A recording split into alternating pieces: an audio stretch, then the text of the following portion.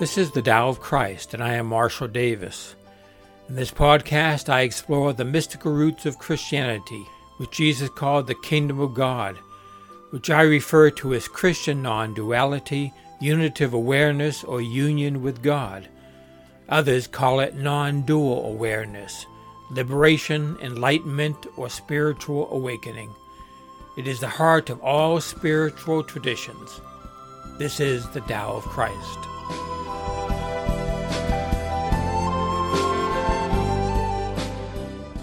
Good afternoon, this is Marshall Davis. If there is a common theme among people who reach out to me, it is that they have outgrown the religion that they used to be a part of. Some of us were brought up in the church, others converted through what evangelicals call being born again. For some people, those are one and the same. They were brought up in a strict fundamentalist, evangelical, or Roman Catholic religion, and at some point came to embrace it personally. And for a while, that type of religion seemed to work. But at some point, we noticed the cracks in the facade. It no longer made sense. And we began to question the things that we once believed. Personally, I went through a series of these outgrowings during my life. From the traditional mainline Protestantism of my youth, to teenage atheism, to evangelical Christianity, and then progressive Christianity, and then to a form of conservative Reformed theology, and then on to a radical skepticism. Every one of us who have been on a spiritual journey can tell a story like this about our lives. Each of our stories is unique to our own circumstances. When I was at the end of my rope, when I had deconstructed everything I had ever believed and came to the conclusion that there was no religion or philosophy or spiritual worldview that was true, no doctrine that was anything more than an idea in the mind, no imaginary friend in the sky, that is when grace came. That is when spiritual awakening happened. The inside became the outside, the individual dissolved in the universal. The separate self was seen to be non-existent. All was seen as one. And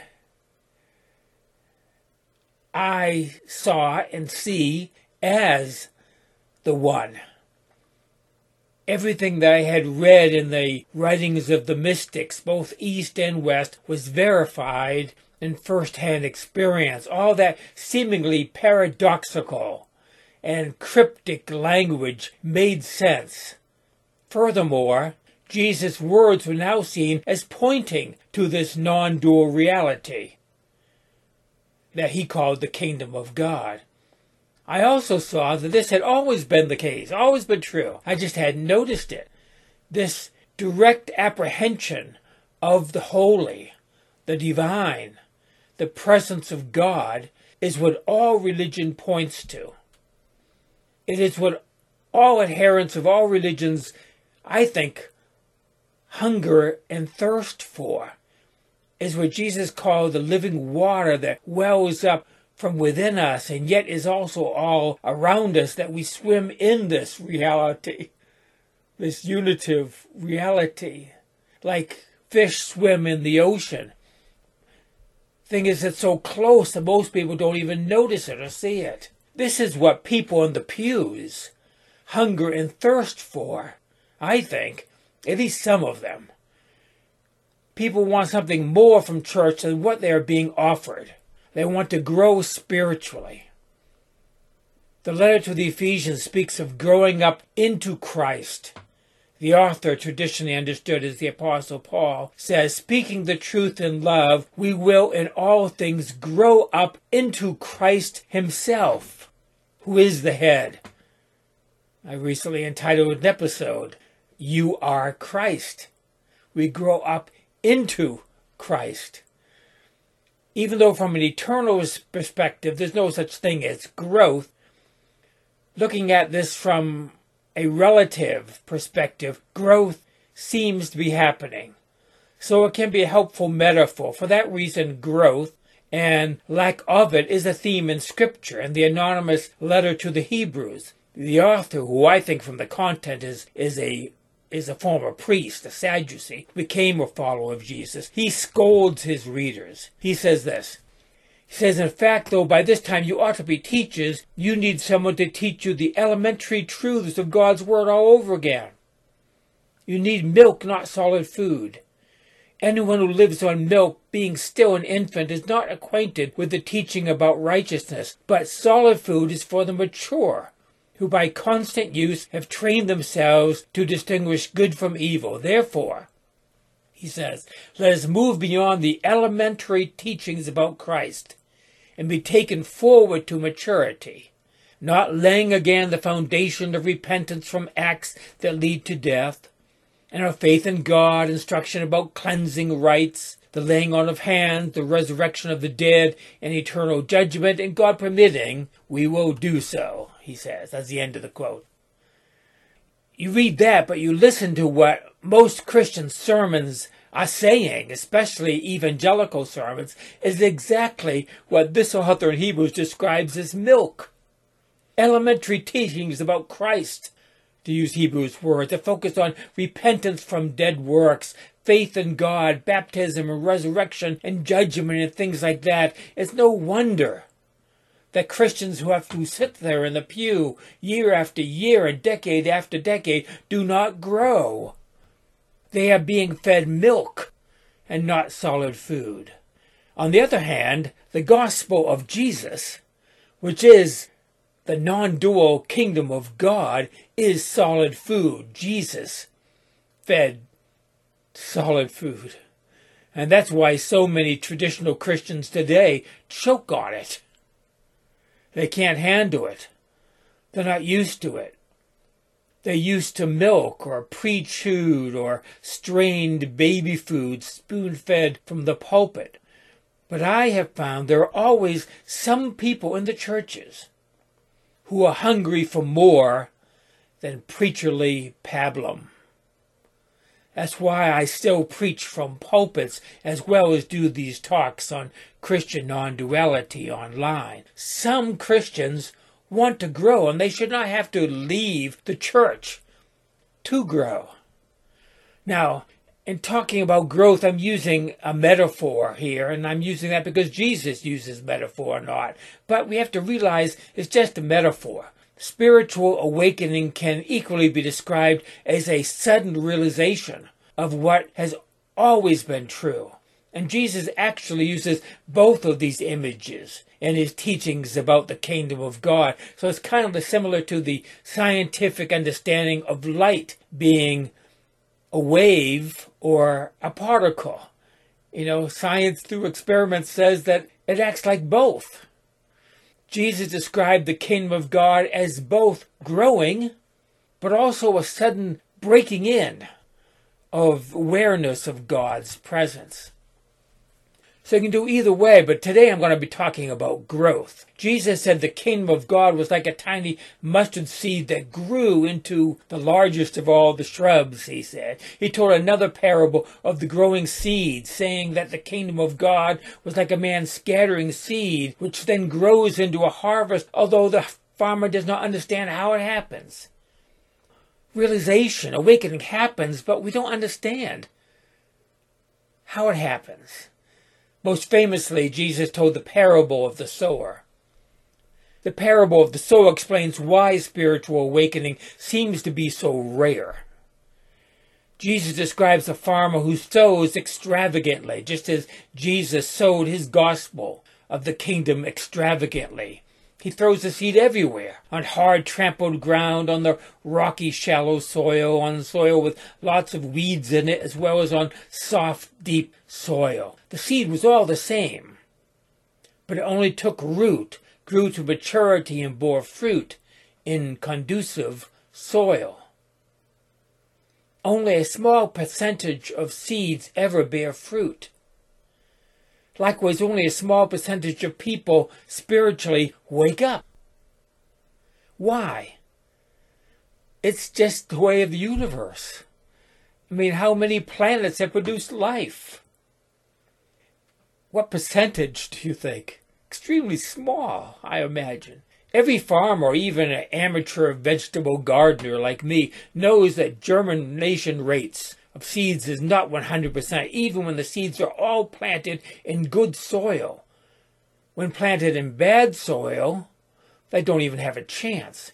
Even the vast majority of seeds grown in good soil do not make it. Many, probably most, never even sprout for some reason. You know, I've planted a whole row of a certain vegetable, and I've had hardly any come up. I have to replant the whole row.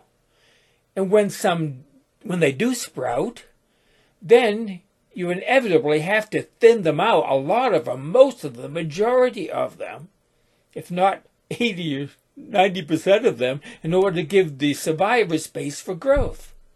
And then disease takes them, or frost takes them, or drought, or rot from too much rain, or insects eat them, or animals eat them. Every gardener knows this.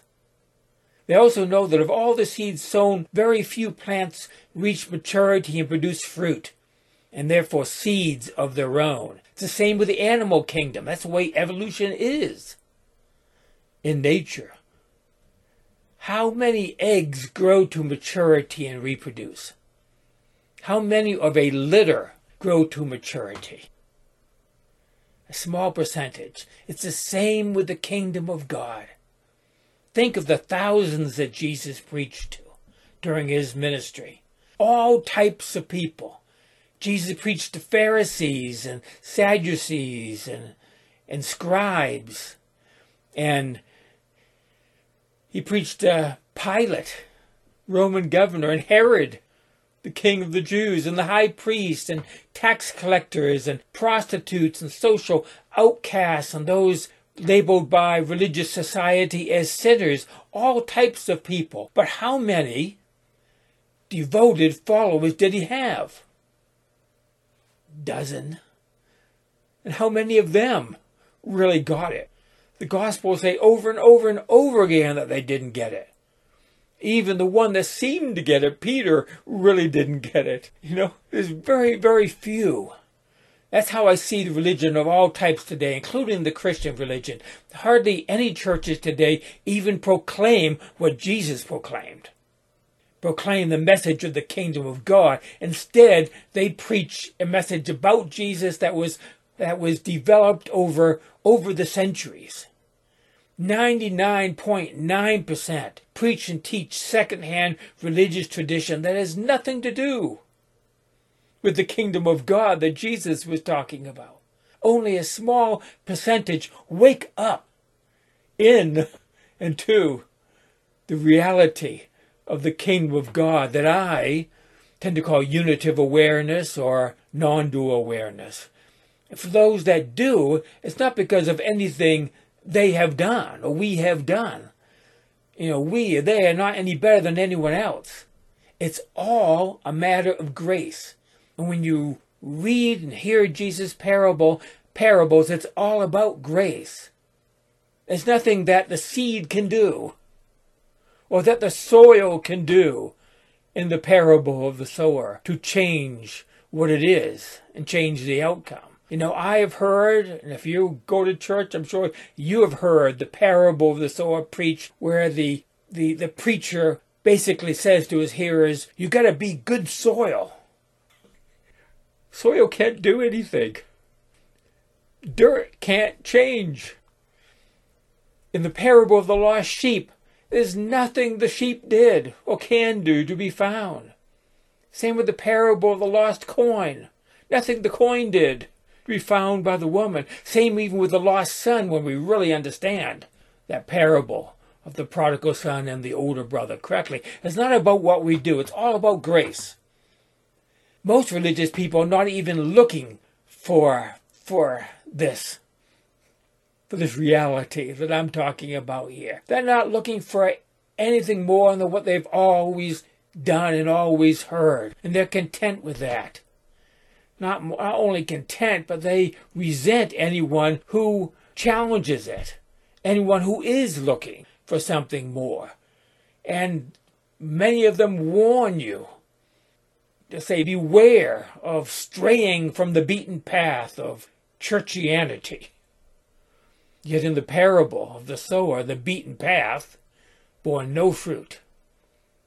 Those seeds did not even germinate. But if you're listening to this, then the seed has found good soil.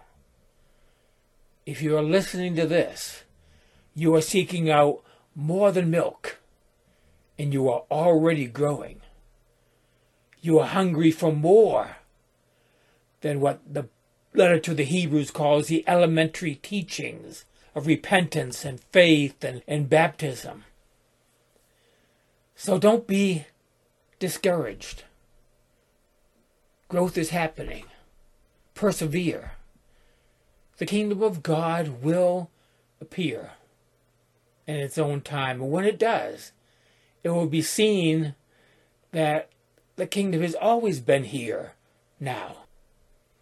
As Jesus said, the kingdom of God is in our midst, and it is within us. And that is it for today. Grace and peace to you.